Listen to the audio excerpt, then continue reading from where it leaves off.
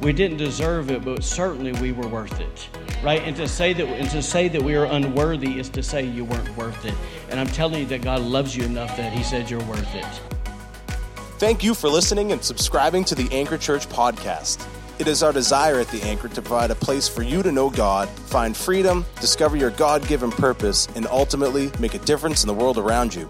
Each week, the Anchor podcast features Sunday sermons. You can follow along in this podcast episode and read the sermon notes on our website by visiting theanchor.me. Now, let's get into the Word. So listen, this morning we are going to continue our current 7-part series that we're on that we've entitled The Covenant. If you're taking notes this morning, and I certainly encourage you always to take notes, just simply because it helps you remember it.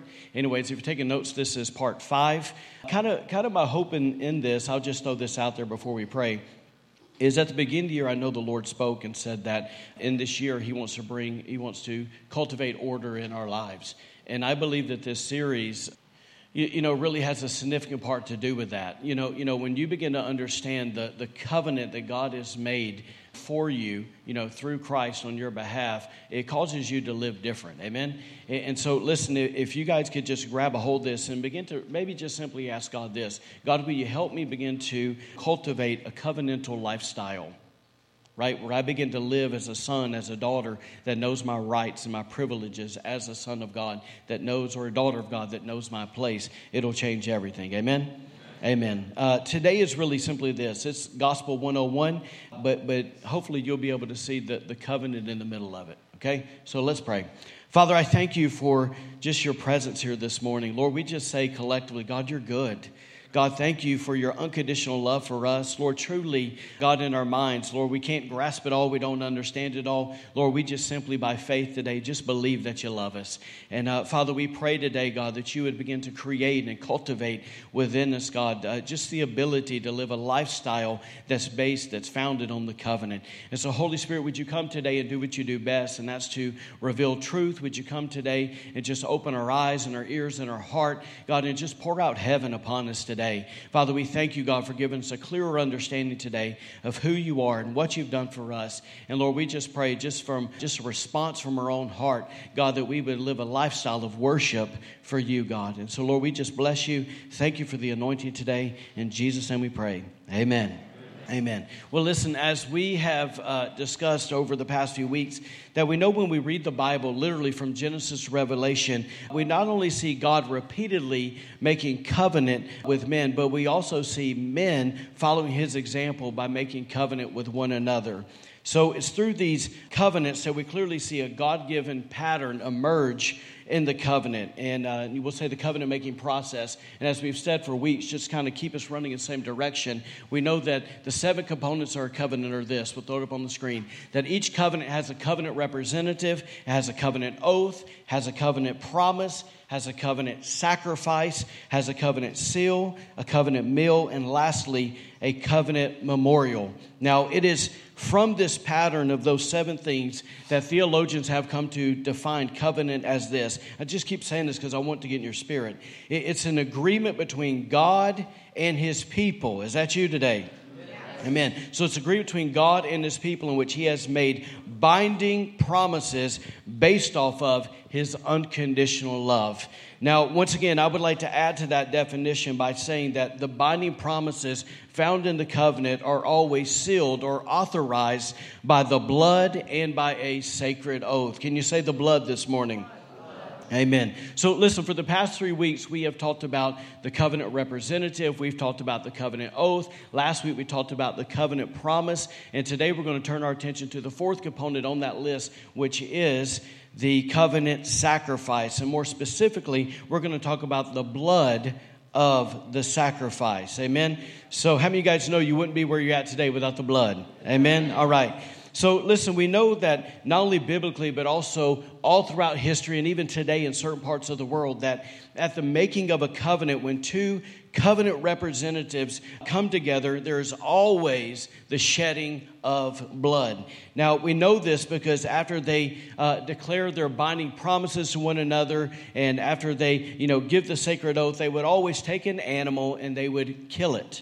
right? And after they killed it, they would literally split the carcass down the middle, and they would literally put it in two halves, and then the covenant representatives would walk through that bloody path, sometimes in the form of a figure eight, but they would walk between those two pieces of the divided animal, and by doing so, they were saying this. They were saying that this process served as a symbol that both parties, on the behalf of what? Their two families, their two tribes, their two nations, that they were now entering into, literally when they would begin to walk in between the two pieces, that they were entering into a death and they were going to come out into a new life. Now, they were also saying this, that they were dying to living for their own self-interest and were stepping into a new relationship or a new union with the other party that was based off the promise and the commitment to serve one another's interests. Am I making sense to you today? Amen. So listen, in many instances, they would also shed their own blood. And we know they usually did this by cutting their right arm or their right hand. And after they made the incision, they would actually raise their, bleeding right arms, and they would call upon God to be the witness of the covenant. And so, watch this. So the combination of the animal sacrifice and their own bloodshed, it made a powerful statement before God and the witnesses there. They were saying this, that I will keep this covenant even if my own blood has to be shed to do so. And they would also say this, and may my own blood be shed as a punishment if I break this covenant. So as you can see, this is a very serious transaction. Now, listen, I don't know about you today, but when I hear all of that, my immediate thought is this, is where in the world did they get this idea of shedding blood from? Like, where did that come from? And it's very unique that it's not only in essence what we would call, the Christian history, but it's also in pagan history. But where in the foundation of people did they get this idea that shedding blood is something of significance? I believe to answer that, we got to go back to the beginning. Amen? Listen, the Bible tells us this in Genesis 1:26. When I say this is gospel, this is gospel. It says, then God said, let us make a man and a woman. Fellas, you happy for a woman? Amen. Let us make a man. It'd be pretty boring if it was just us. Let us make a man and a woman in our image to be like us. So God created man and woman and shaped them with his image inside of them. In his own beautiful image, he created his masterpiece. Yes, male and female, he created them. Now, the Bible goes on to tell us that God, after he created Adam and Eve, he placed them in the Garden of Eden where he told them to tend or to care for the garden. As he put them there, he only gave them one commandment, and one commandment specifically to Adam. He didn't give it to Eve. He gave it to Adam, and he simply said this in Genesis 2:15 through 17.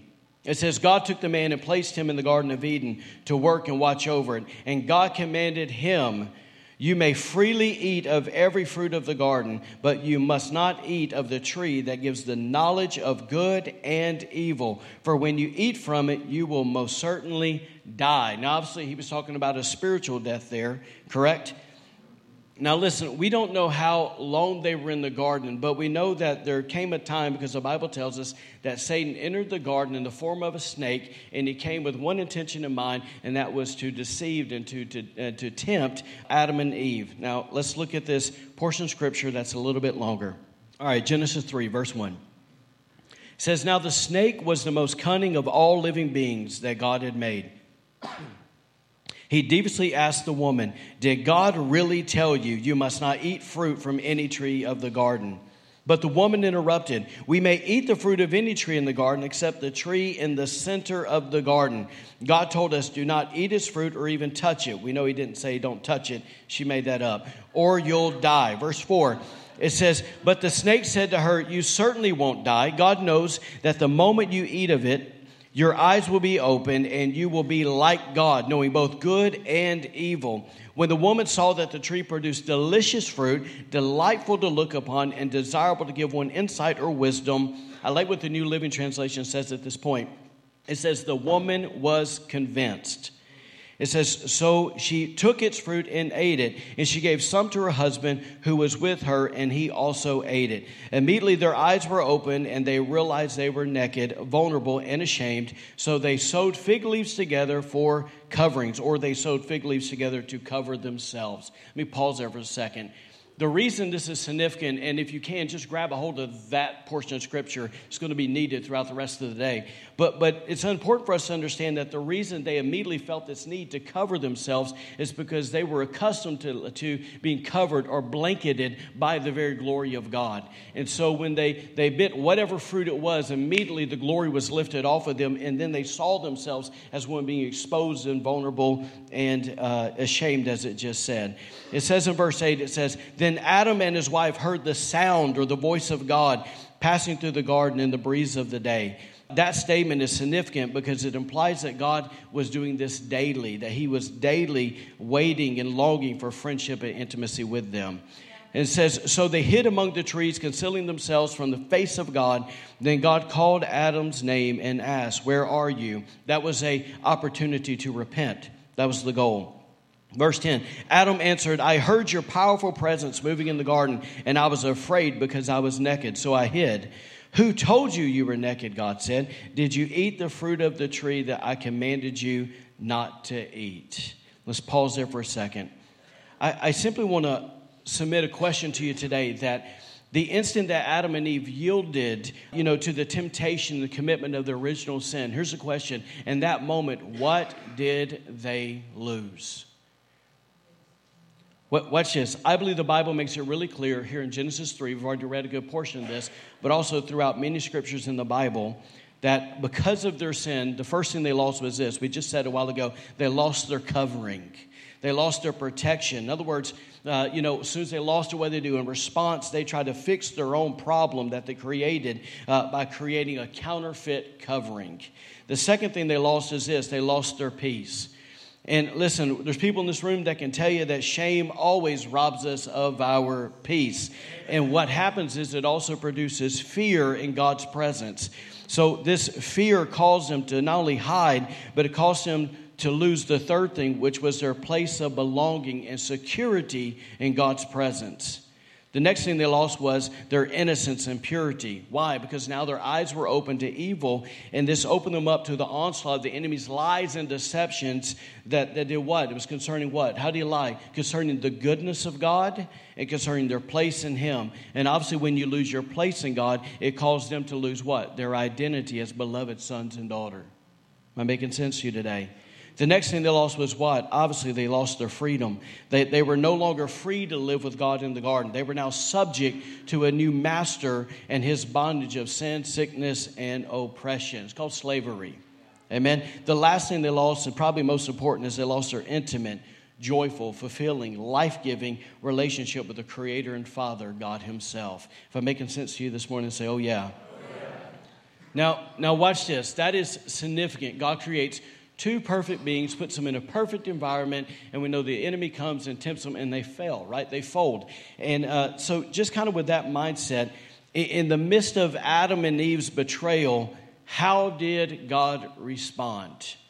Watch this. Did He internally reject them? Did He destroy them and start over with another couple that would comply better with His wishes? Did He turn a blind eye as if nothing happened?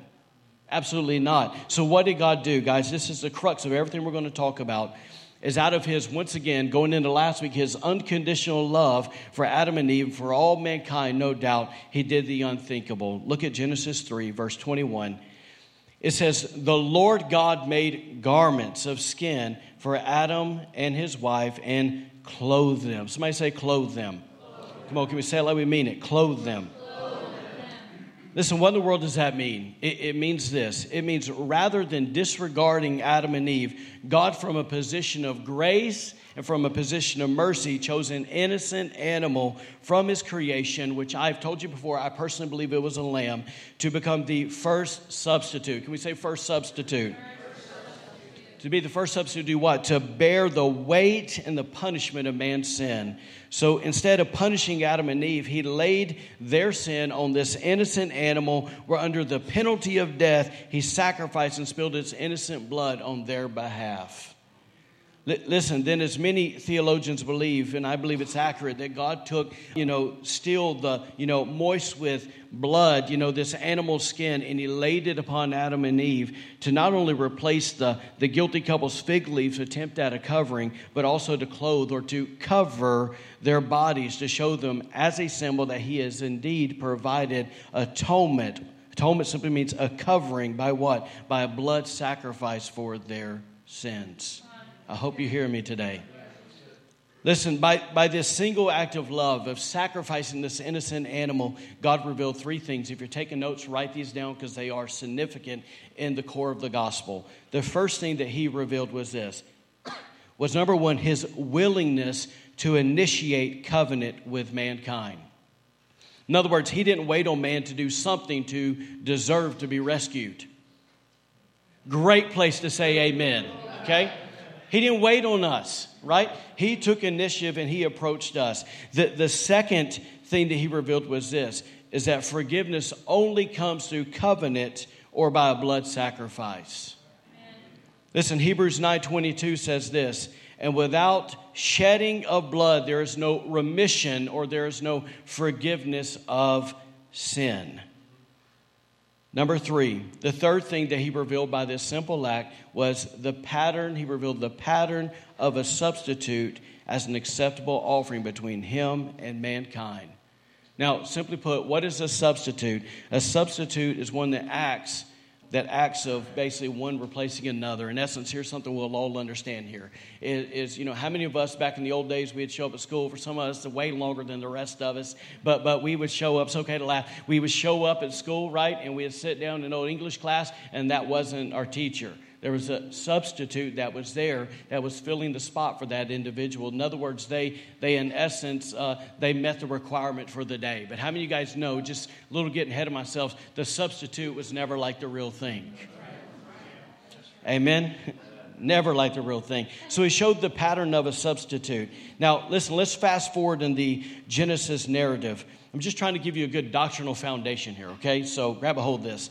So listen, without going too far in depth, this revealing of an acceptable offering is why God accepted Abel's offering and why he rejected Cain's. Listen to Genesis chapter 4, verses 1 through 6.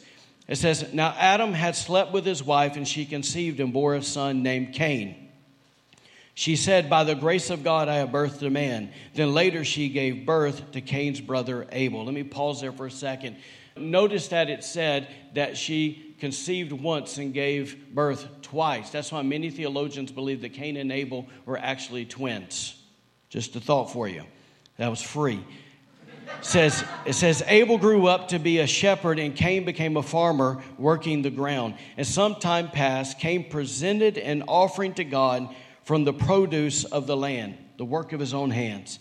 It says Abel also brought his offering from among the finest of the first fruits of his flocks.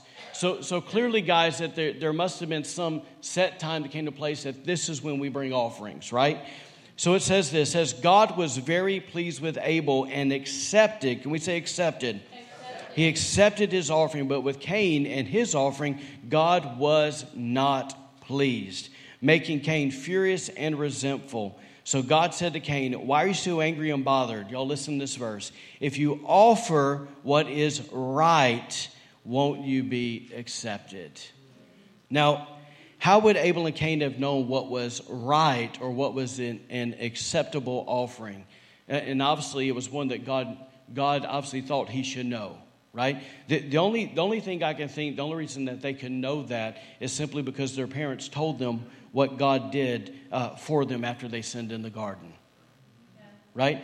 Listen, so obviously Abel clearly heeded his parents' instructions and was accepted, while Cain rejected those same instructions by offering that which came from the ground. Now, here's key. Notice that after the fall of man, that literally God cursed the ground. It was the very place that even the fig tree came from, fig leaves, right? And so here it is. He's offering something from the ground, from a place that was cursed. Thus, what? He was rejected. So quite simply, and hopefully you understand this statement, he offended the pattern found in the covenant-making process. Amen? So listen, as we continue throughout, once again, biblical Old Testament history, we find others following the right pattern, such as this. I'll just give you some off the top of my head here. Obviously, Noah made sacrifices when he came off the ark, right? We know that Abraham made a sacrifice when it came to the cutting of the of the circumcision. We know that Abraham also cut covenant with Abimelech. We know that Jacob, made covenant with Laban. We know that David sacrificed, blood sacrificing, when the Ark of the Covenant came back into Jerusalem. But probably the most notable one, and it's what we're going to talk about here for a second, is this, is we saw it in the priest, following once again the right pattern through the Mosaic law, which came the sacrificial system. So let's just look at that for a second. We know that these guys under the law of Moses, that they made a blood sacrifice in the tabernacle or the temple to cover people's sins. Watch this, every single day. Every day.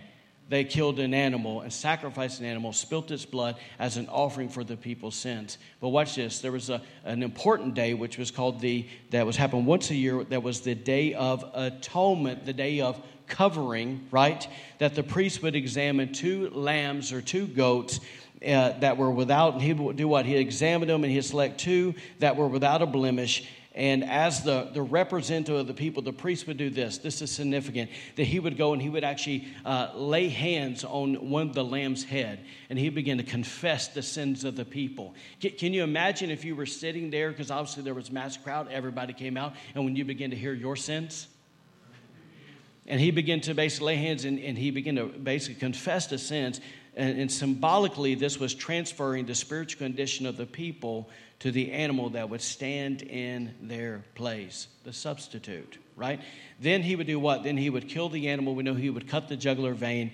Blood would always come out. They would catch it in the basin, and he would later take that blood and he would sprinkle it on the mercy seat, who we know is representation of Jesus, right? That he would sprinkle it on the mercy seat in the Holy of Holies. Why? To make an atonement or a covering or forgiveness for the people's sin.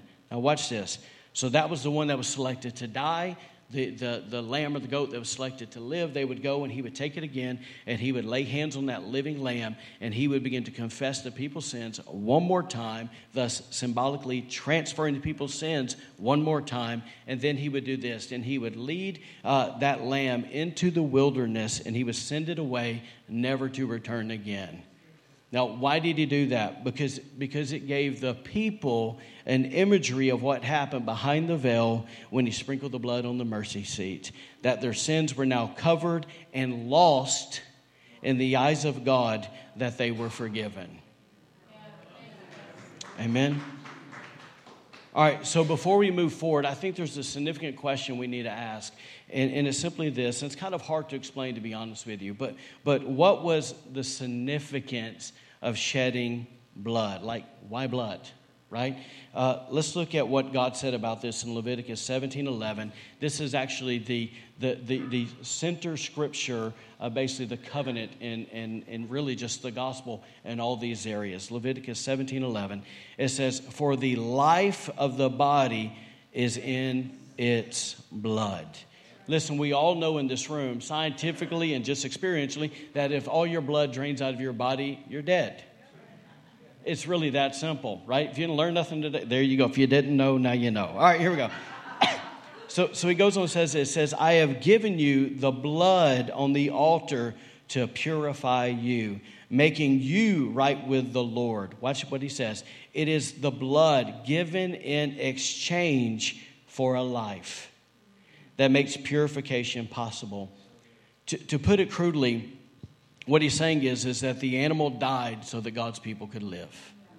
It was an exchange. So listen, that God out of his mercy chose to allow the animal's life to meet the necessary payment, which once again was the cost of a life, in return for its temporary atonement and temporary covering of their sins.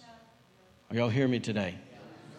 The reason I say temporary is because obviously we all know that just like all those guys did back then, that even though that they knew the pouring out of the animal's blood, they knew this, that it couldn't completely dissolve man's sin, right?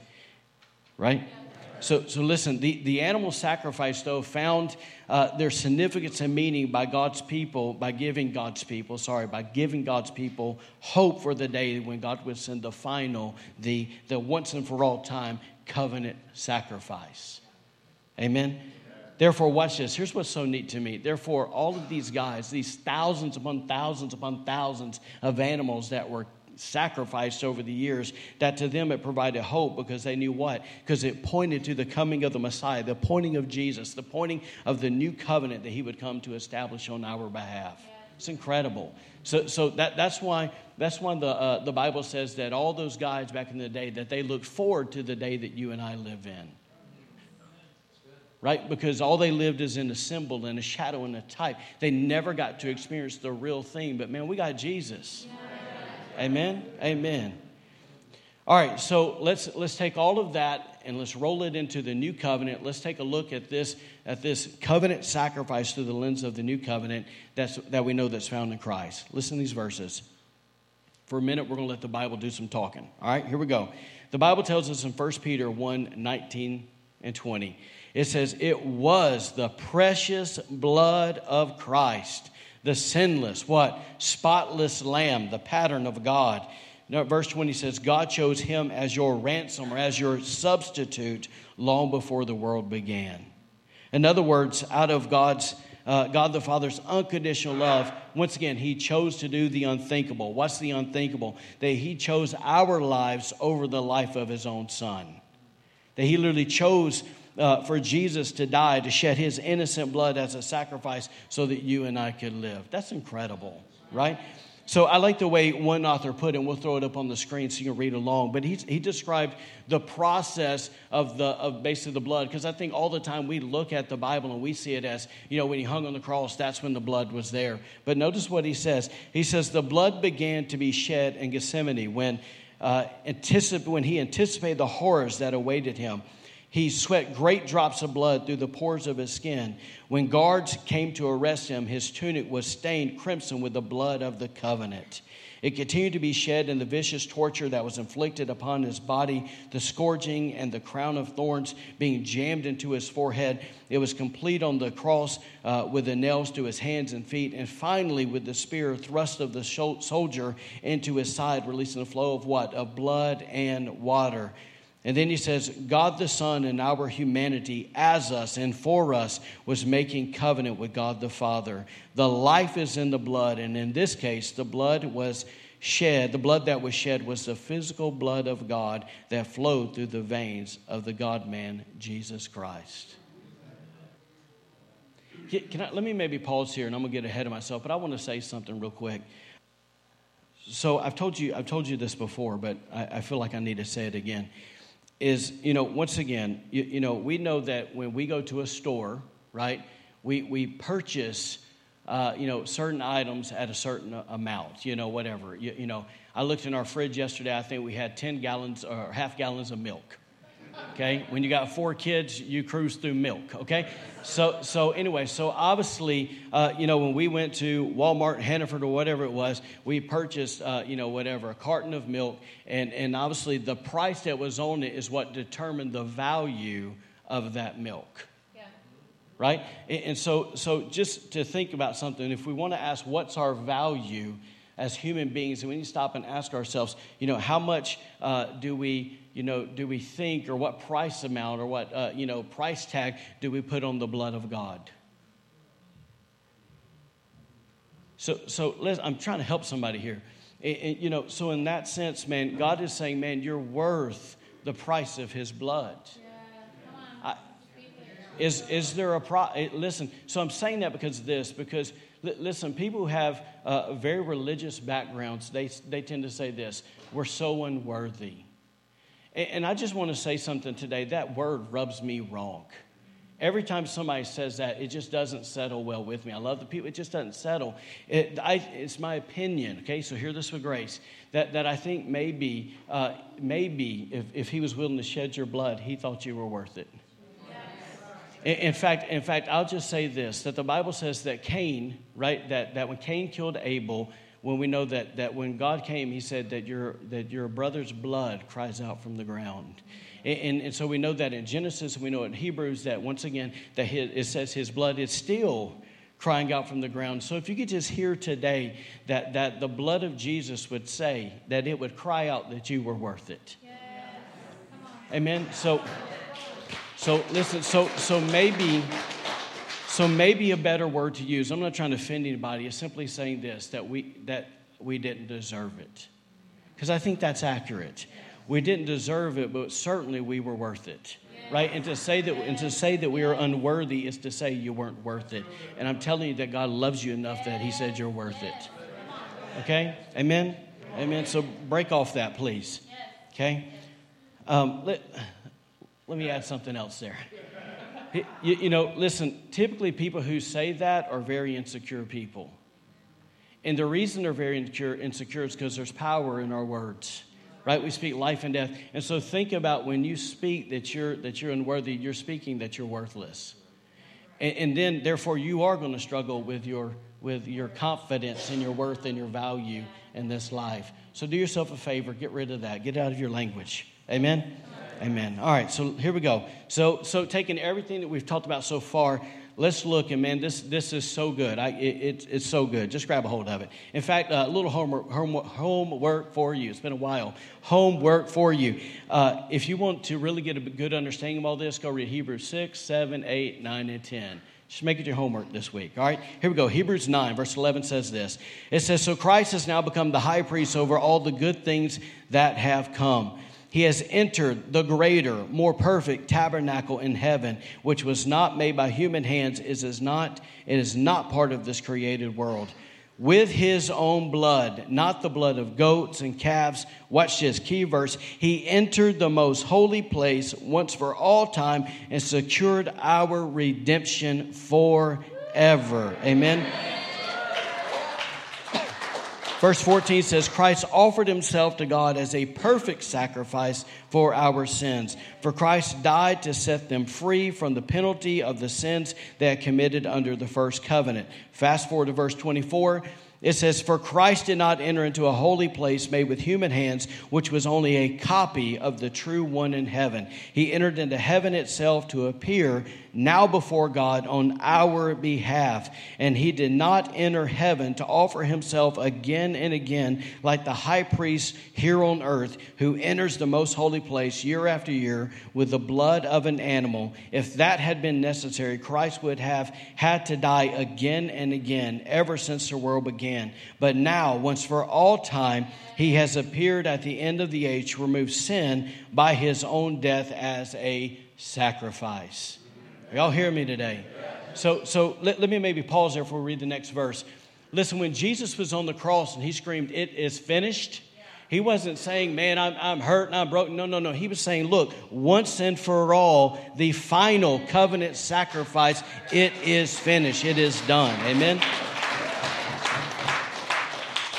Listen, Hebrews 10 verse 19 says this, says, and so, dear brothers and sisters, that's us. Watch this. Because of everything that happened, we can boldly enter into heaven's most holy place because of what? Because of the blood of Jesus. So do yourself a favor. Quit acting like you're unworthy to come into the presence of God. The blood of Jesus has made you worthy to enter into the presence of God. That is your belonging place. Amen? It says in verse 20, it says, by his death, Jesus opened a new and life-giving way through the curtain, that's the veil, into the most holy place. And since we have a great high priest who rules over God's house, let us go right in to the presence of God with sincere hearts, fully trusting him, for our guilty consciences have been sprinkled with Christ's blood on the mercy seat to make us clean, and our bodies have been washed with pure water. Amen. Amen. Y'all give me a few more minutes. I want to bring this full circle really quick. Listen, earlier we talked about what Adam and Eve lost when they basically gave in to sin in the garden. But have we stopped and asked ourselves, since Adam and Eve, right? Since Adam was the first covenant representative for all mankind, meaning that all of us were in him because we were in the seed of Adam, what did the human race, what did you and I, what did you lose when Adam sinned? Because you lost there. Amen. So watch this. Like Adam, it's the same list, but different ways. So look, like Adam, we lost what? We lost our covering. Meaning, watch this. Today, everybody please listen to this. Please listen to what I'm about to say. Today, we may not try to, create, a covering by using fig leaves, but like Adam and Eve, we as humans tend to fall prey to thinking that we can create another way of salvation. Yeah. Right? And it typically is based off this. Well, they're a good person. Right? That does not meet the pattern that's found in covenant. Listen, there's going to be, y'all hear what I'm about to say, please. There's going to be a lot of good people in hell. Right? Because why? Because it's a fig leaf mentality that they're trying to get to heaven with, and it doesn't work that way. Right? That doesn't mean God's mean, doesn't mean God's angry. Listen, God, out of His love, has already provided the way. You can't get any more loving than that. Amen? So listen, when we all try to do something, right? Let me say this. Second thing, what did we lose? We lost our peace. That is true when a person's covering is lifted, they will always live what? Not only in shame, but also in fear concerning what? Concerning their future. Please listen to me, because I've met Christians that are so afraid of what's going to happen tomorrow. Right? I don't know what's going to happen at the end of the week. I don't know what's going to happen. And it could be, I don't know where we're getting our next meal from. I don't know how we're going to pay that bill. I don't know how we're going to do X, Y, Z. I don't know how it's going to restore this relationship. Listen, guys, I've been walking with Him for over 20 years. I've seen all of it. Seen Him be faithful. Why? Because there's a covenant in place. Amen? So listen, but I think the people who lack peace and they're walking in fear and shame, ultimately they're saying this: I don't know God's heart and I don't know His nature. What? Because when you don't know God's heart and God's nature, guess what's the next thing there? You will automatically lose your place of belonging and security in God's presence. God's presence ceases to be safe. Yeah. Are y'all hearing me today? Listen, like Adam and Eve, what? This causes us to hide our lives from what? From His voice. Meaning this, I've literally met a person that was a believer that was scared to death to open up the Bible. They're scared of His voice. Something's wrong there. Yeah. Yes? So listen, they're scared of His voice, scared of His presence. Why? Because once again, there's fear and there's resentment. And what happens when we're not in God's presence, it's inevitable that we will lose our innocence and our purity. And the reason is because our eyes and our flesh are all open to the temptation traps of the enemy. No, that's true. Say, oh yeah.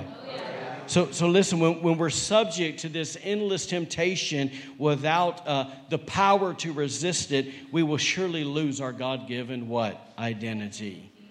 Are y'all hearing me today? See, it's through securities and lies concerning our identity that will always cause us to lose sight of what? Our sonship. Man, these are things I've preached for years here. Listen, when we lose sight of our sonship, what happens? It causes us to live from an orphan spirit, an orphan mentality. And so often that spirit will tell you this, that you have freedom. But in all reality, what happens is you're a slave to whatever lie and whatever behavior pattern you believe to be true. Right? Depression. Well, this is just, I'm suffering for the gospel. No, you're not. Because it isn't the gospel. So listen, ultimately, I just think this, man, that in this room today, maybe just stop and ask yourselves, I'm supposed to be free. What am I a slave to today? Because it's really in this thing all the time. Everybody please listen. It's not always. We have access to total freedom, but most of the time we live in partial freedom because we're still slaves to certain things. So ask yourselves, man, what am I a slave to today? Amen. It could be 100 things. I could be a slave to food. Right? Fried chicken will get you. Anyways, listen, now I got to get done. Amen. That's what happens when you get a pastor from Alabama. There we go. So listen, ultimately what happens is when you're caught up in all this, you end up losing the most important thing, which is an intimate relationship with our Creator, our source, our Father, God Himself. Right? But the good news today, and this here what I'm telling you in Hebrews 9:12, is that by the shedding of His blood, Jesus has recovered all of that for us. Amen? Amen. He's recovered it all. Amen? So it's kind of like this, if you can see, family, that the Bible tells us that the blood of Jesus not only, allows us to be forgiven our sin, but it also allows us to have access to God's protection, access to God's peace, access to God's presence and security. It gives us access to God's holiness. It gives us access to God's family, access to God's freedom and deliverance, access to an overcoming life. In fact, I'll just say it this way. Does the Bible not say in Revelation 12:11 that basically we have overcome the devil, the evil one, by the blood of the Lamb, right? We've been called to an overcoming life. Jesus' blood is made available. And lastly, it's given us access to an intimate and life-giving relationship with the Father. Isn't that good news? Isn't that good news? So listen, I'll just end with this thing. So obviously you can see from the beginning, look, blood has been a major part of the covenant from the beginning all the way till today. You can't get away from the blood if you're going to walk with Jesus. Because in the blood is really where the life is at, right? It's where He exchanged life with us. Can you stand to your feet, please? Rachel, can you come play, please? Thank you. Listen, today I just want to, maybe if you can, I should invite you to close your eyes, bow your head, or as I used to say all the time, bow your eyes, close your head. Yeah.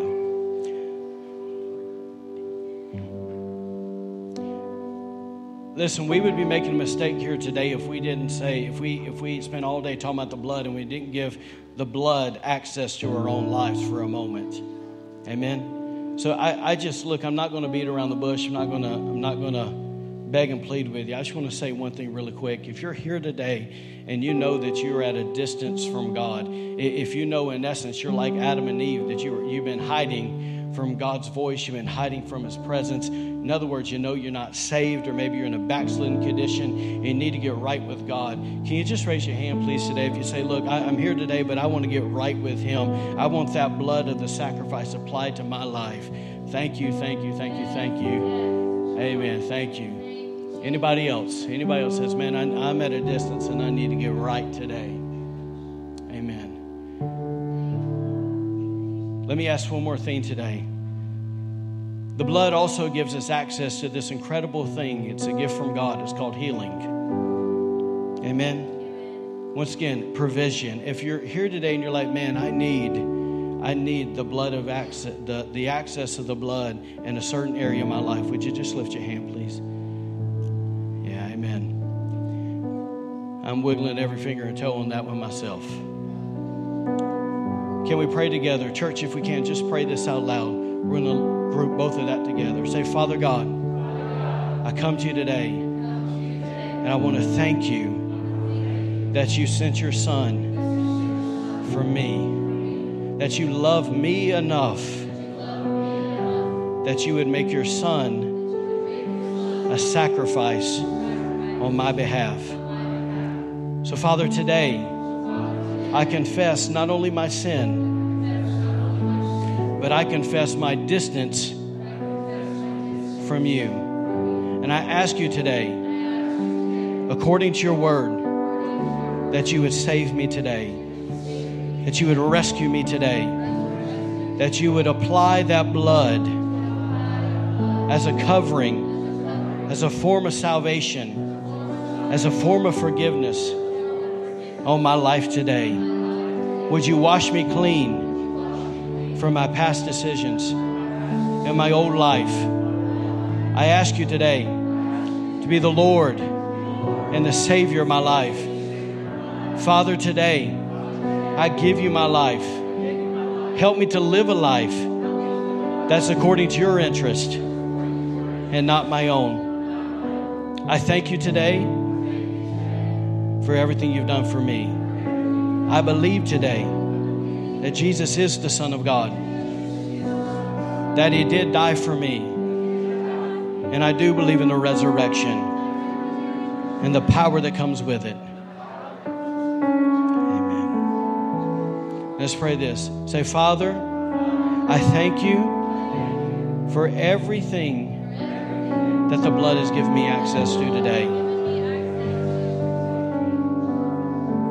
I ask today that that blood once again would cover me in my life, from the top of my head to the soles of my feet, that your blood would cover my mind, would cover my emotions, would cover my physical body today. I thank you for freedom. I thank you for healing. I thank you for provision. Come on, why don't you just take a moment and just say, Father, I need this. Come on, I need this today. He's given you access to the throne. Come on, don't be afraid to lift your voice today. Thank you, God. Thank you, God. Thank you, God. Father, thank you for healing today. God, I thank you for a new heart today in Jesus' name. Thank you for a new heart today in Jesus' name.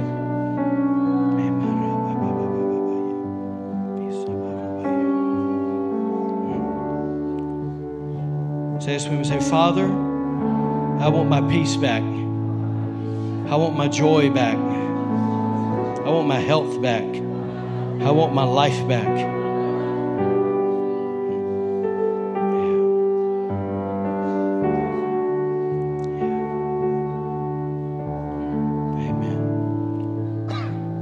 Let me pray for you one last time. Father, I thank you, God, for every person that's here today. Father, I thank you for every person that has the courage to give you access to their heart and their lives. Father, the last thing I pray, God, if there's anything inside of us that needs to be sacrificed, Lord, I pray that we would have the courage to do so. Father, you said in view of your mercy, of everything we just talked about today, God, you said to offer our bodies as a living sacrifice, holy and pleasing to you.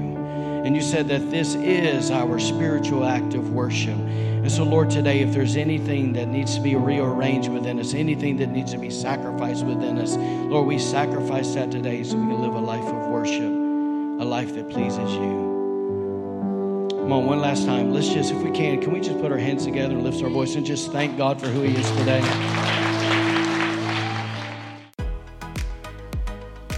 Thank you for joining us today. Be sure to follow us on Facebook and Instagram for encouragement in your walk with God and to receive updates on events happening at The Anchor. Have a great week and God bless.